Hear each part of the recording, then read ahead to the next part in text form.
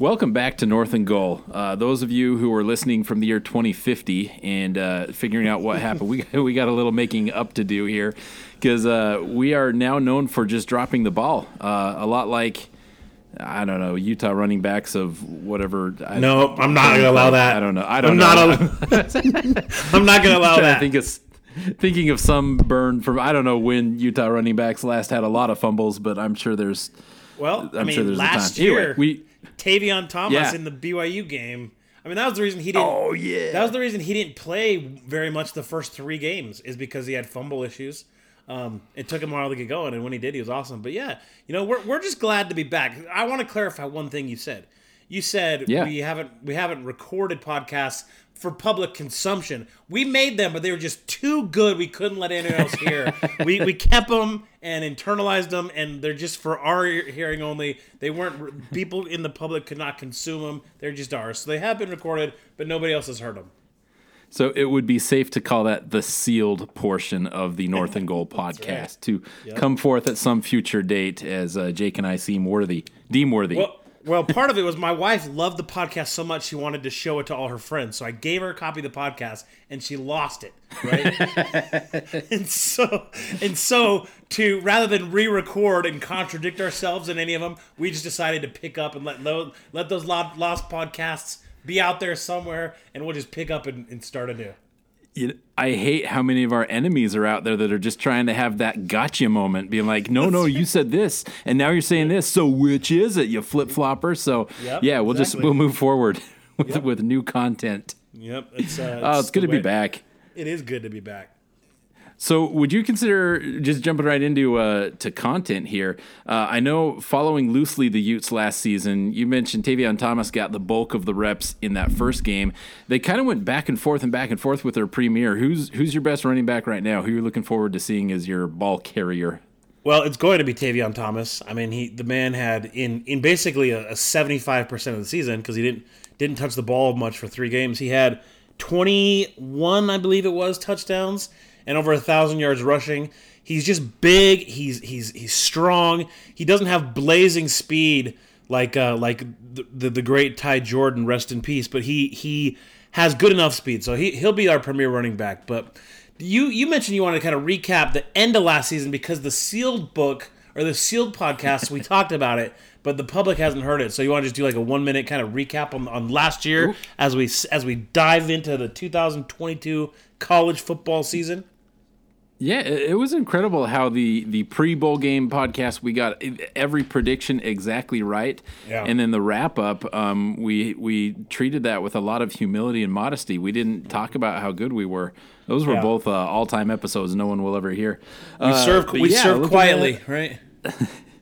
BYU, not so great against UAB. And honestly, it's been so long, I have forgotten all the details because I move on from losses real quick. But I will say, while watching the game, even first quarter, watching it unfold, I think there really is something to be said for teams that are coming off of a big successful season and maybe feel a little let down that they deserved a better bowl and didn't get a better bowl, and it's hard to get hyped and amped.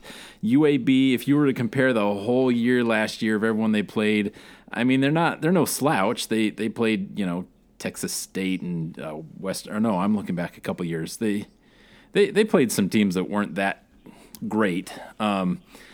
And so UAB is no slouch, but they're maybe 5th, 6th, 7th on the best opponent list for the whole season. So I don't blame BYU players. Well, I do blame them, but I can't fault them for not getting inherently hyped up for the matchup, the location, the place, and then having Jaren Hall out. First quarter, I thought, we're in trouble. UAB feels like they are emotionally in this game, and we are not, and that's how it unfolded, in my opinion. Not to make excuses, but that is my analysis on the game. Yeah, and I can agree with that, being disappointed and let down for higher expectations. I look no further than the Utah 2019 season. We enter the Pac-12 championship game 11-1, ranked number 5 in the country. If we had won that game, we likely would have been in the playoffs, because 2 SEC teams were playing each other in the championship game that were ranked ahead of us. So all we had to do was beat Oregon. Oregon destroyed us Julian Blackman got injured. We went to the Alamo Bowl. We were disappointed. I understand totally, so I don't fault them at all. As far as the Utes go, I was mentioning earlier I was drinking water, and let me show you what my cup says here. Nice. What does that say for the listeners, brother Benjamin? This is Rose Bowl game. Yes, Rose Bowl game cup, baby. Look, the Rose Bowl was a spectacular event. I understand that we came out of that game with a loss. However, having the Rose Bowl be your ultimate goal for as long as we've been in the Pac-12 and sitting in that stadium as the sun set and the San Gabriel Mountains took a purple hue, you look across the sideline and The Ohio State University is over there. It's a sublime setting. It felt amazing, and the game was spectacular to match. I mean, it was back and forth, high scoring, huge plays, big swings. Our quarterback Cam Rising gets injured. A pig farmer nobody's ever heard of from a town that doesn't really even exist, I don't think, comes in and leads a drive under 2 minutes to go to throw a game-tying touchdown in the back of the end zone. It was storybook. It was incredible. Yes, obviously, I would much rather left with a win, but I left that thing feeling satisfied, like, holy cow, what a cap to a season. The season started so terrible, starting 1-2, having another player gunned down and murdered, and then to rebound from that, win our first Pac-12 championship, and go to the Rose Bowl against The Ohio State University. It was an incredible experience. So, looking back, yes, obviously I'd rather win it, but I don't care. It was an awesome event, and I had a ton of fun, and man, it was fun. So that, my friend, is what sets us up for the 2022 college football season. Which, putting on my pretend Utah hat, because I do own one Utah hat. Someone mailed me after the house fire, like as a joke. But putting on my pretend Utah hat, it does feel like you're going into this year with some momentum, which can be dangerous because when teams buy into the hype of we inherently are just better and don't have to prepare as much because we're just that good, you can set yourselves up for failure. But as I'm looking, and I don't have it in front of me, but I looked through the Utah schedule, and that schedule flows nicely. You get through this matchup in Florida, at Florida, and then it's like, what's the next game that you're circling saying, ooh, we got to watch out for that one? I mean, it just seems like it's like near the end that you actually have another challenge. Yeah, well, the thing that I like about it is the fact that we are opening with Florida, because in years past, almost not intentionally, but it would seem like Witt would kind of tinker around with lineups and the offensive line specifically. Oh, we got a couple games to figure it out. Well, we're still figuring it out, depth chart. But the thing is that we open with Florida at Florida, and yes, Florida is not at the height of what they typically are. I mean, they're SEC royalty. They're one of the 4 or 5 teams in the SEC that is looked at as a near blue, if not a blue blood, at least a near blue blood. They've won national championships, they've got tons of Heisman Trophy winners, 3 Heisman Trophy winners, I believe. And so they've got all the history. The Swamp is one of the most intimidating places to play. So I think the fact that we open at Florida has kind of accelerated the the get serious timeline. Like, we've got to have our line in place. We got to make sure we are ready to go because we're not opening with Southern Utah or Weber State, right? So I think I like the fact that we open with a big team like that. And the fact that we're ranked 7, I mean, dude, the hype for this season has been off the charts. Like, it is crazy to see and watch podcasts of national guys. I watched one this morning and said, man, does Florida have the offense to keep up with Utah? It's like, dude, I still have to, knock myself in the head. Like, what? Is that really a comment people are making? Because, as you know, Utah's been offensively challenged for a few years, earlier on the Pac-12. But to hear someone say that, it's like, man, I can't believe it. Does Florida have the offense to keep up with Utah? It's surreal. But man, we've got a ton of hype, tons of expectations, and Florida, even though they are down from whatever, they're still super talented, man. They still recruit at a high level and have tons of athletes and speed, and so it's going to be one of our 2 or 3 toughest games. So if we can get past them, then the big stretch to me is UCLA, USC back to back, and I think UCLA is going to be a lot better than people are giving them credit for. They've got a 5th-year started quarterback who was, he was pretty good. They won 8 games last year. They can improve. So I think UCLA is going to be undefeated going into that Utah game because they have a total crap schedule leading up to that point. So whether they're good or not, they will have an inflated record and probably be ranked, and it'll look like they're better than they probably are. So we go to UCLA and then follow it up with USC at home. Those 2 games will make or break our schedule at that point. Utah's talked about as a playoff contender, which, dude, they're starting at number 7, so yes, they are.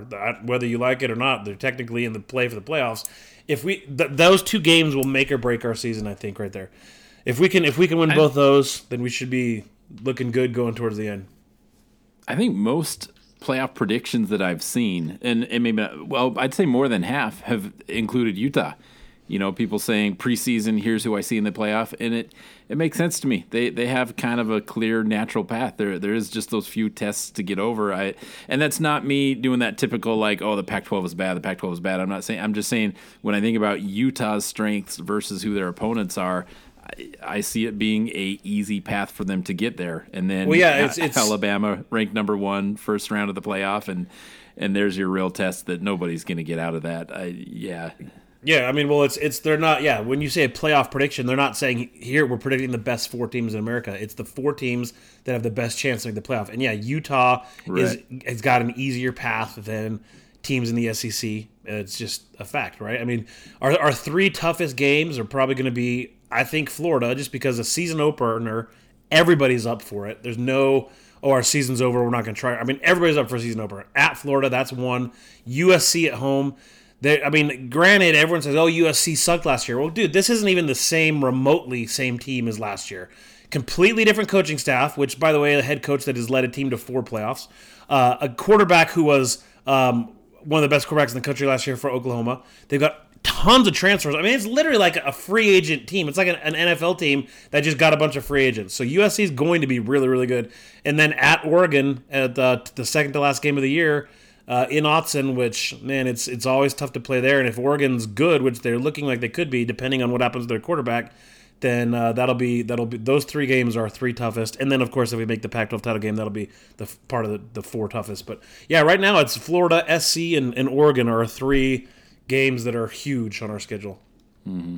Yeah, I just want to say too, I like Florida. I've always kind of rooted for them as my faraway team. I think when I was a little kid, their colors are awesome. And Gators. Who doesn't love Gators when you're a little kid? My brother-in-law grew up. Sorry. Oh, did he? Go ahead. Yeah, my brother-in-law grew up in Jacksonville, so he's an hour from Gainesville, so he's a diehard Gator fan. So the last 20 years of my life, anytime we get together, all my brothers were wearing Ute gear, and he's got his blue and orange Gator gear on, and he flies back to games. So he's almost as big a Gator fan as I am Ute fan. He graduated from the U, married my sister, who's a diehard Ute fan. So we're all going to the game, and she's going to be there in her Ute gear. He's going to be there in his Gator gear. And nice. Their kids are actually split. Some of them are Gators, some of them Utes, and so it should be fun. Yeah. Oh, that's awesome. Yeah, and one of the things I love, too, about this sport, college football, you have these universities just scattered throughout the nation, and some of them find a way to be good at football. And so look at the map of, college football royalty. You have Gainesville, Florida. What else would they ever be known for? Tuscaloosa, Alabama. You've got even Columbus, Ohio. I know it's not a small city, but they don't have any pro teams there. Columbus, Ohio is Ohio State, and so it's kind of cool to have places just pop up where it's like Provo, Utah. Provo sounds like a made up word to most of the people in the country, but blue blood program there. We're talking about the volleyball. Did we switch to volleyball? What are we talking about? Did we switch volleyball at some point? I'm not sure what's going on here. Yeah, that too. No, you're right though. Did you look at? Baton Rouge, Louisiana. Ann Arbor, Michigan. There's the truth is the only true blue blood that I can think of that's in a major city is USC in LA. Right? Can you think of anybody else? I'm just off the top of my head. USC, even though they've been down the last few years, they're really the only one I can think of that's in a big city. If it were a professional league, you'd have Syracuse or maybe even some NYU. I don't know who would New York represent, and then Northwestern out of Chicago. But no, they're kind of no names. I think it's Miami. Miami has historically been good, but they've got a long way to go before they get back there. Yeah, they do. So, Yeah, man, I love college football, and that's what kind of concerns me with all that's been happening this offseason with conference affiliation is I feel like, personally, they're killing what's made it special, right? They're killing the golden goose by consolidating to these 2 or 3 power conferences. Like you said, across the country, there's 125 plus teams. And 10, 20 years ago, literally any team could theoretically have a great season, pop up, and play on the national stage. Well, now by consolidating everybody into 2 conferences or 3 conferences and just taking the biggest players, it's like killing off a bunch of smaller to medium teams that will no longer have that hope, right? Killing the goose that made them rich, in my opinion. Yeah, I don't know. If I remove my own self-interest from it and remove my BYU fandom and your Utah fandom, I'm not as worried because I feel like just imagine in a hypothetical league with hypothetical teams, you got the 10 best teams in the nation and they invite you and they say, okay, hey, we got the top 10 every year. And hey, Utah, do you want to come join this and play all of those teams every year? I mean, it's like you'd say, oh, wow, what an honor to be invited. That's where the money is. Let's do this. No brainer, slam dunk decision. But then imagine 30 years of Utah winning 2 or 3 games a year. Like, I think it's something where it's going to find a way to where the athletes looking at where they're going to commit, where they're going to go, they're going to be attracted to success. And so I don't know if saying, hey, let's make this 2-team or 2-league super conference and have all the best players go there, I don't think they will. I still think the G5s will beat the P5s at the same rate that they always have, but it'll just look different because it'll be a different shape. It'll be the P2 versus the P3 or the P other 2. One of them's going to get dissolved basically, but I still think there will be enough parity. And another thing is everyone enjoys cheering for the underdog. When you're flipping channels on a Saturday and you're like, oh, I don't care about either of these teams, you want the little guy to win. And so I think it'll still be fun. It'll just look different. Well, I mean, I can see your point there, but I don't fully agree in the fact that I think when you're talking about, there will be still teams from the outside. But, dude, I mean, if you have teams, depends on the access. If these 2 leagues are sending, let's say the playoffs expand to 8, just hypothetically, and these 2 leagues are sending 7 of the 8 teams every year, locking out the rest of the country from access to the playoffs, then the best players are going to go to the leagues that get playoff access and have, quote unquote, the ability to get into the playoffs and win a national championship. I mean, I agree there will be players that will be like, do I go to, say, Rutgers and never win any games because they're on the inside, or do I go to Utah that's in the remaining whatever leagues that I can play? I think there will be players like that, but I still think the majority of the better players will go to these bigger teams in the bigger leagues. And granted, the way it is now, I even think the way it is now kind of sucks. It's basically 6 or 7 teams that have a real chance to win the playoff championship. Yeah. You got 4 or 5 SEC teams, Ohio State, Oklahoma, Michigan, that's basically how it is now, right? What I'm talking about, what I want to go back to is like the 90s. And granted, we weren't as good in the 90s, but the fact that you had regional conferences, I think that matters to fans.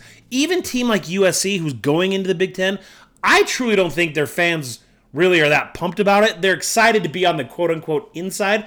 But, dude, regional rivalries, playing against Washington and Oregon and Arizona State, these teams you've played for decades and decades, that matters a lot to fans. That's why I would like to go back to the 90s when there was 10 or 12 conferences, the Southwest Conference, the Big 8, all these conferences that were regional, where what they should have done is figured out 30 years ago how to have a playoff then that could get teams from each of the leagues. I think that would have prevented all this massive consolidation because teams from a WAC, like a 1994 BYU team, could have made a playoff from the WAC, right? Or a 2003 Utah team from the Mountain West could have made it. If there were a playoff in place 30 years ago, I think the consolidation of all this is not a factor. And that's what makes college football special, these regional rivalries, a team from your league. It's just different. I know it'll look different, and yes, there'll still probably be teams that rise up and win games, but it's still just not the same to me. And I know that's an old school mentality, but I don't care. Sue me. No, I think it's true though. I think you'd be hard pressed to find somebody who says this is the most exciting era of college football. If you compare, like you were saying, 80s, 90s, when there were way less bowl games and every bowl game was special, that was fun. Even without the playoff, it was still fun. And then you have the overabundance of bowl games, and you have the BCS that, even though at the time we all complained about the BCS, like, oh, it's unfair, these matchups suck, I wish... I'd go back to that, man. You know. I'd go back to that right now. Well, yeah, the BCS was good for you guys, but at the time, people complained. You know, people didn't like the BCS at the time of the BCS. You know, it took even for Utah just an amazing amount of effort to even crack in, you know, and say, okay, we earned our way in. I mean, you weren't given the benefit of the doubt. The haves were given the benefit of the doubt. The have-nots had to really like go above and beyond in proving that. And so you'd say, okay, well, yeah, playoff fixes everything. And I don't think anyone would disagree that the playoff era of college football, at least in the postseason, has been the worst because of the lack of parity. It's been Alabama, Ohio State, over and over and over again. You know, yeah, it really has done man. Well. LSU popped in there once or twice, but it's just someone was saying of the playoff era, here's the top 25 teams that ever were. You know, like say not top 25, like only team can be in there once, but of the playoff era, the best teams, and it was like 13 of them were Alabama. And maybe not, it hasn't been that long, but it was like it was full of those. And the reason I remembered is because BYU 2020 made it in at, I think, number 25 on the list. It was like, hey, awesome, we cracked this. And it was the only outlier. I think LSU was in there once, Oklahoma a couple times, and then it was just, it was boring. Yeah, it is. I mean, every time they try and make it better, it makes it worse. And why? Because dude, money, love of money is the root of all evil, brother. And there's nobody, there's not a single entity pulling the strings. You have 20 different entities and conferences and leagues and presidents that are all looking out for themselves. It's just a bet, which sucks because it's the best sport, but it's the most terribly run. So I wish I could go back in time to the 1950s, start a playoff then, and then have it going. I don't know. While we're on the topic of love of money being the root of all evil, I've said this and I've alluded to this once or twice, but I don't want to have this be a strong take I pound regularly because I don't want to hurt people's feelings or offend people. But I do not think, even right here, I've got up on my screen the depth chart for BYU, and what's the ad right next to BYU's depth chart? Any guesses? Is this is this a big Google ads? So based on your search history, so is this a Victoria's Secret ads? Yes. Well, I just need to know what the secret is. It's so mysterious. No, DraftKings, daily fantasy sports, play free, win cash, pick contests, answer questions, and all that. I feel like gambling has become so much more visible in college football, and I think it's just going to gain more and more traction. And we overlook the fact that it's an addiction that can ruin lives. It can tear families apart. It's something where I look at something like I see college football as being like so pure and wholesome and something I love. And to couple that with just this, recruiting people and advertising people to just start betting on every game. And given were it not that I feel as strongly as I do about the dangers of gambling, it looks fun. It looks like a great way to make your Saturday a lot more interesting and get you a lot more interested. But man, it's dangerous, and I don't like it. I agree, man. I've tried my hardest to steer clear because I feel like I could do pretty good at it. But these casinos and places don't build these billion-dollar properties because people are doing good at it, right? That's the problem, right? People that gamble, most of the time, it doesn't end up well for them, but. There has been a lot of changes in college football the last 10 years that, in my opinion, have really made it not as enjoyable as it once was. We're talking about the consolidation, but also like the ability to just transfer whenever you want. I know it's better for the players, but like now that you have teams recruiting other guys, like this receiver that's at USC, last year's Biletnikoff winner, you know, Jordan Addison, he was at Pitt, and then they start like kind of throwing ideas out there. Maybe you should transfer to USC, and all of a sudden he enters the transfer portal and ends up at USC. Like the ability for big power teams like Alabama did it to a receiver at Louisville, and they tried to do it with Dalton Kincaid. You had some of their guys saying Kincaid's about to enter the transfer portal. He's probably going to go to USC. You know, like that thing is really, they've got to figure a way to hone that in, because the fact that these good mid-level teams could turn into like feeder programs for the top guys, you know, just consolidate and power more. That part really sucks. The NIL stuff, which I understand these guys need to, you know, be reimbursed, but like the fact that there's collectives that fans are putting together millions of dollars to buy players over to them, like there's got to be, they've got to find a way to, I don't know, I don't want to like legislate it, but somehow hone it in to where it's not this like Wild West of, let me get that player from that team, I'm going to offer him $1 million a transfer. I don't know, unless they make them. It's a huge problem. There's no correct answer. I get it, but I just don't like the way it's gone. Well, and this is naive for me to say, but I don't feel like academics should be an afterthought. You know, like when you look at all the vast number of athletes with NFL potential, and then the very, very small number of those that make it, it'd be nice if decisions of transferring were made with the best non-athletic interest at heart as well. Not saying everyone has to go where their academics are the best, maybe the best fit for them, but it's kind of a slap in the face of your academic plan to just be like, oh, go here for a year, then there for a year. Like that's not a good way to do college in general, you know? I know, and dude, it's hard because people, they're saying things like, oh, they're you know, they need to get money for themselves. They're free agents. Well, fine, but like you look at the NBA, you're a free agent. You sign a contract for 4 years. You don't go there for one season. Say screw it, I'm gonna now go to the Lakers and go to the Lakers for years. Say all right, Lakers sucked. I'm gonna go to Golden State. Like once you commit to something, you're bound by a contract. So maybe contracts are the way it should go with these players. I don't know. That could be, yeah. That maybe, because then that's the thing. Once, like, say you're USC and you've got a certain receiver locked up for 4 years, I mean, that's a risk reward for you. It's like, hey, if he pans out, we're committed to him either way. If he doesn't pan out, we can't replace him with someone else and kick him to the curb.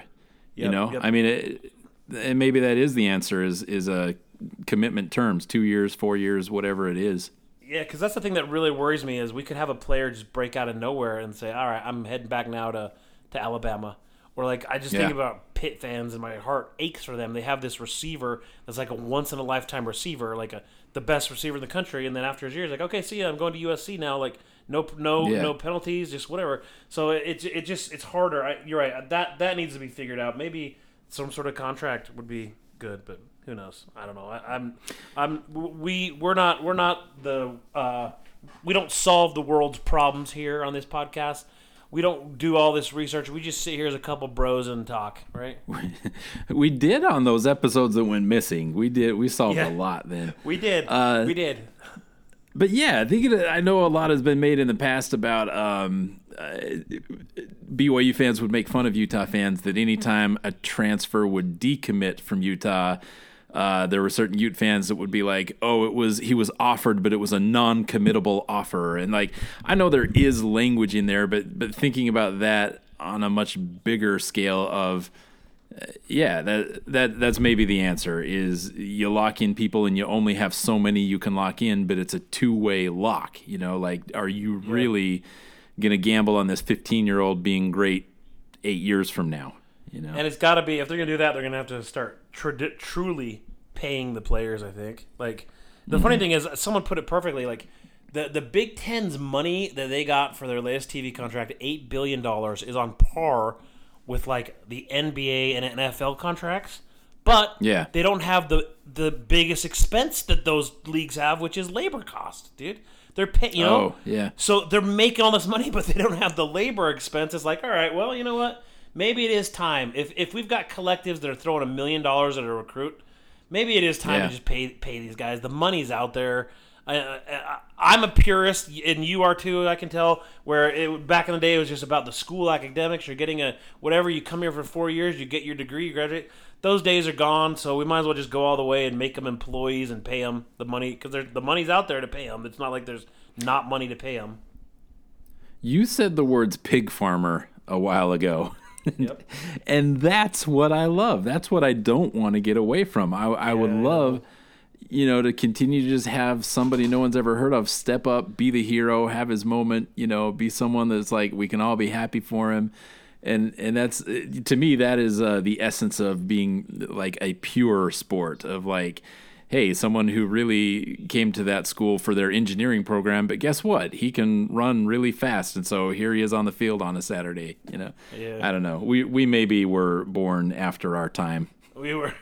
I say that all the time. I wish I was born in my dad's era, the 50s, because, and while I love smartphones and technology and social media, I would also love to not know what that means and not have that in my life, Like, you want to get a hold of a friend, you go knock on his door, or you give him a phone call, or I don't know. Now we're getting way off track. It's a trade-off, because I do love watching BYU from 3,000 miles away and being able to talk to other people who share that same passion at the same time. That is the nice thing about this era.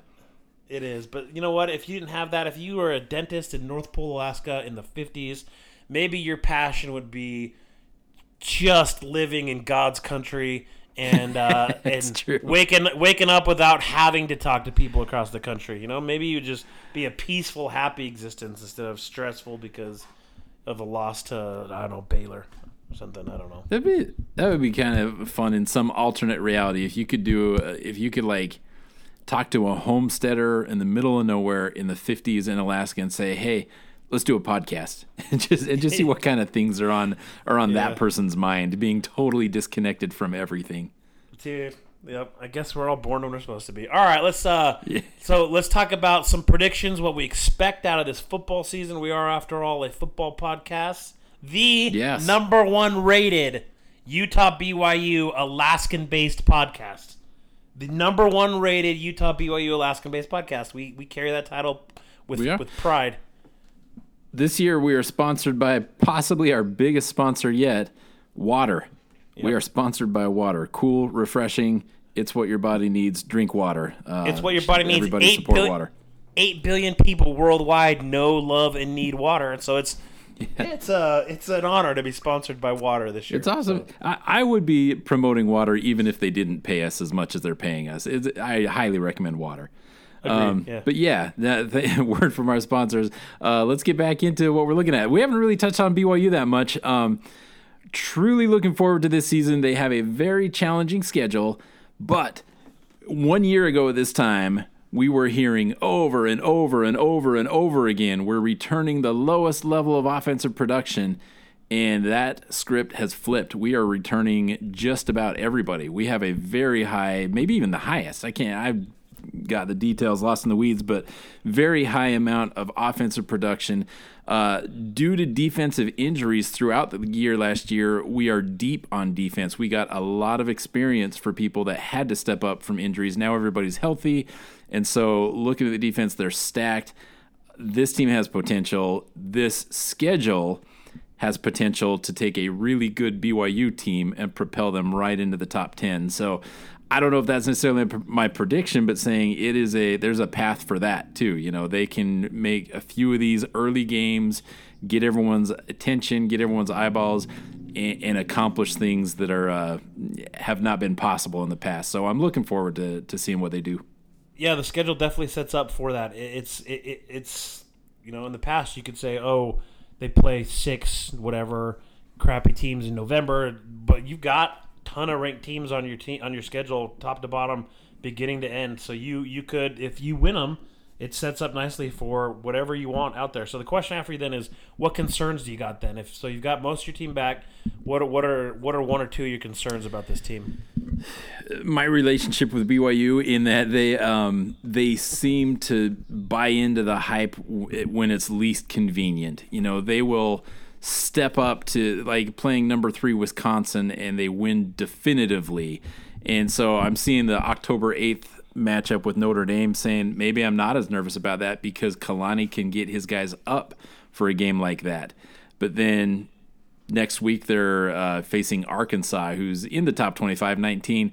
But it very well could be that after being in the media and everyone's spotlight for a week after beating Notre Dame, that they just get destroyed by Arkansas, even though Arkansas is not as good as Notre Dame. And so that kind of identity of playing, not just playing to the level of their opponent, but kind of being a little bit in their own heads with how good they are and not preparing properly. So that's my number one concern is they haven't been consistently good. And to me, the factor has been, what are people saying about them? How much are people talking about them?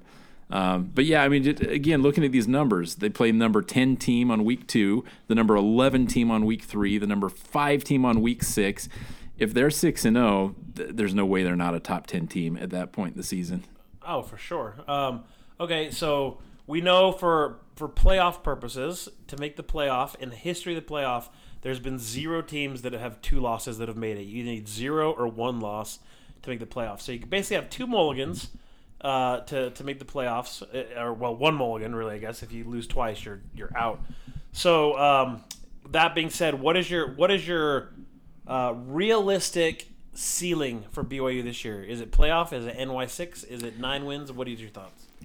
So this is an interesting year to think about that, because I'll probably change my narrative for the first time in a decade.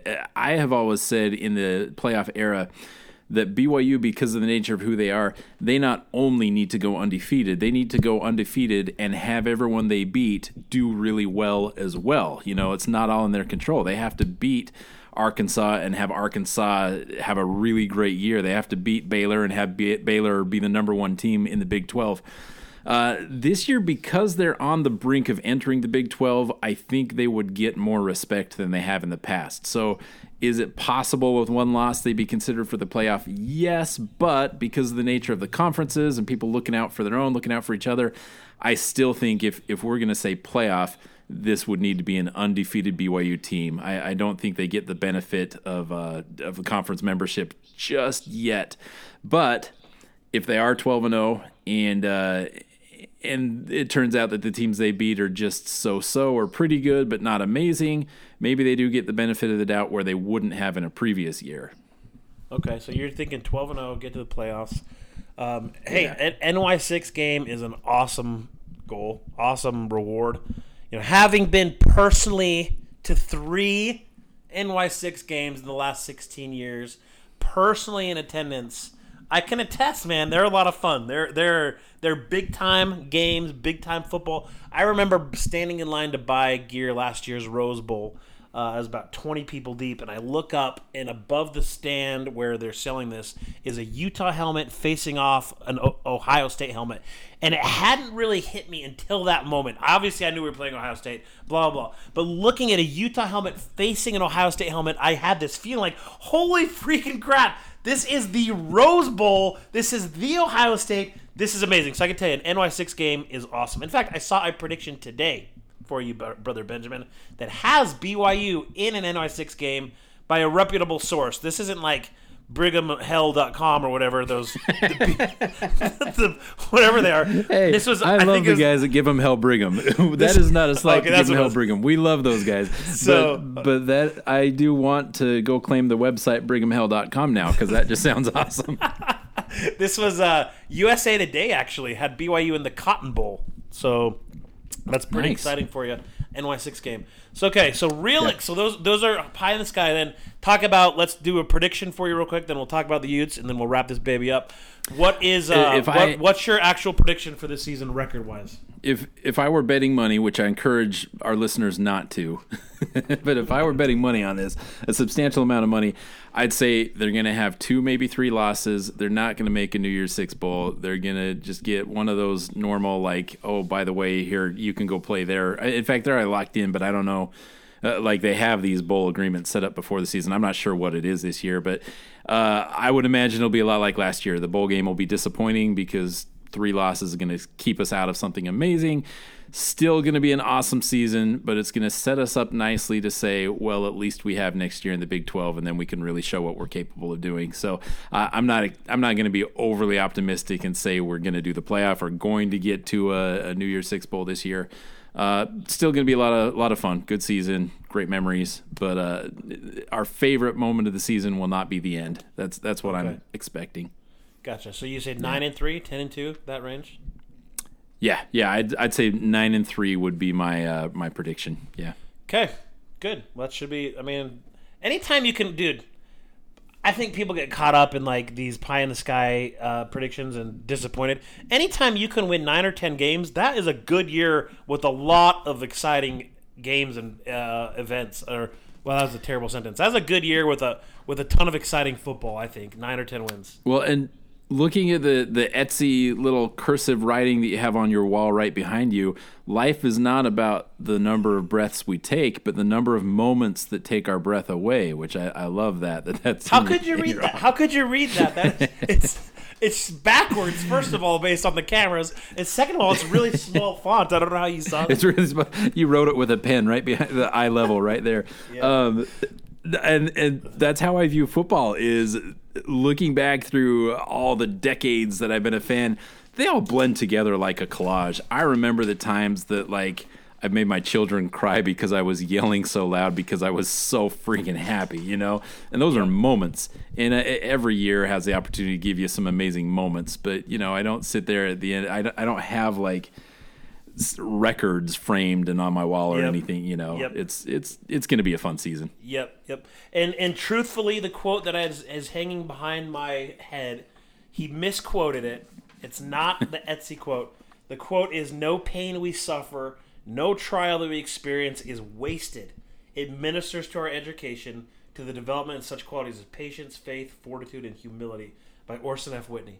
So that is the quote that's helped me get through some difficult times lately. No pain we suffer, no trial we face or experience is wasted. And that's a good thing to try and remember when you're going through difficult times. So, well, good, man. Yeah. Good predictions for BYU. For Utah, Utah, as we mentioned, they've got a lot of hype. We've got almost everybody back as well that's contributed, with the exception of Britton Covey and Devin Lloyd. Covey was the spiritual leader, and he was awesome, as you saw in the Rose Bowl. He was an awesome player. Devin Lloyd was an incredible player. We got to replace both those guys, but we've got our first team All Pac-12 quarterback back. We've got our first team All Pac-12 running back. We've got most of our offensive line back, most of our defensive line. We have maybe the best cornerback in America back, Clark Phillips, who was spectacular in the Rose Bowl. And so we got a lot of guys back. Most importantly, we got our head coach, defensive coordinator, offensive coordinator back, coaching consistency, players back. So we should be really, really good this year. I, however, am smart enough to know that predicting an undefeated season is never wise, because it is almost impossible to go undefeated. It just is. Unless you are Alabama, who literally gets the top 25 of the top 200 players in the country on their one team every year, it's different. So my thoughts are Utah. And it all depends on what happens in this Florida game. If we open with a win there, then I think we're on track for a top 10 season all year. So I think we end 10-2 with losses to two of the following four teams: Florida, USC, UCLA, and Oregon. Somehow in there, two of our losses will come from one of those four teams, or whatever. You know what I'm trying to say. Gosh, I can't speak. It's been quite a while since UCLA has beat Utah, right? When was the last time UCLA won? I mean, if we're top of my head, 2016. No, let's see. When was that? 2016. We were ranked, I think, number 8, and they came in. We were wearing black jerseys and white helmets, and we didn't score a freaking touchdown. And we were leading the South, and all we had to do was win that game, and then we would have put ourselves in contention to win the South. I think it was 16, yeah, because the following week we lost to Oregon with Darren Carrington scoring with 2 seconds left. But it got derailed. It got derailed the week before with a loss to UCLA. We were like 8-1 at that point. They came in and beat us like 17-6 or something stupid.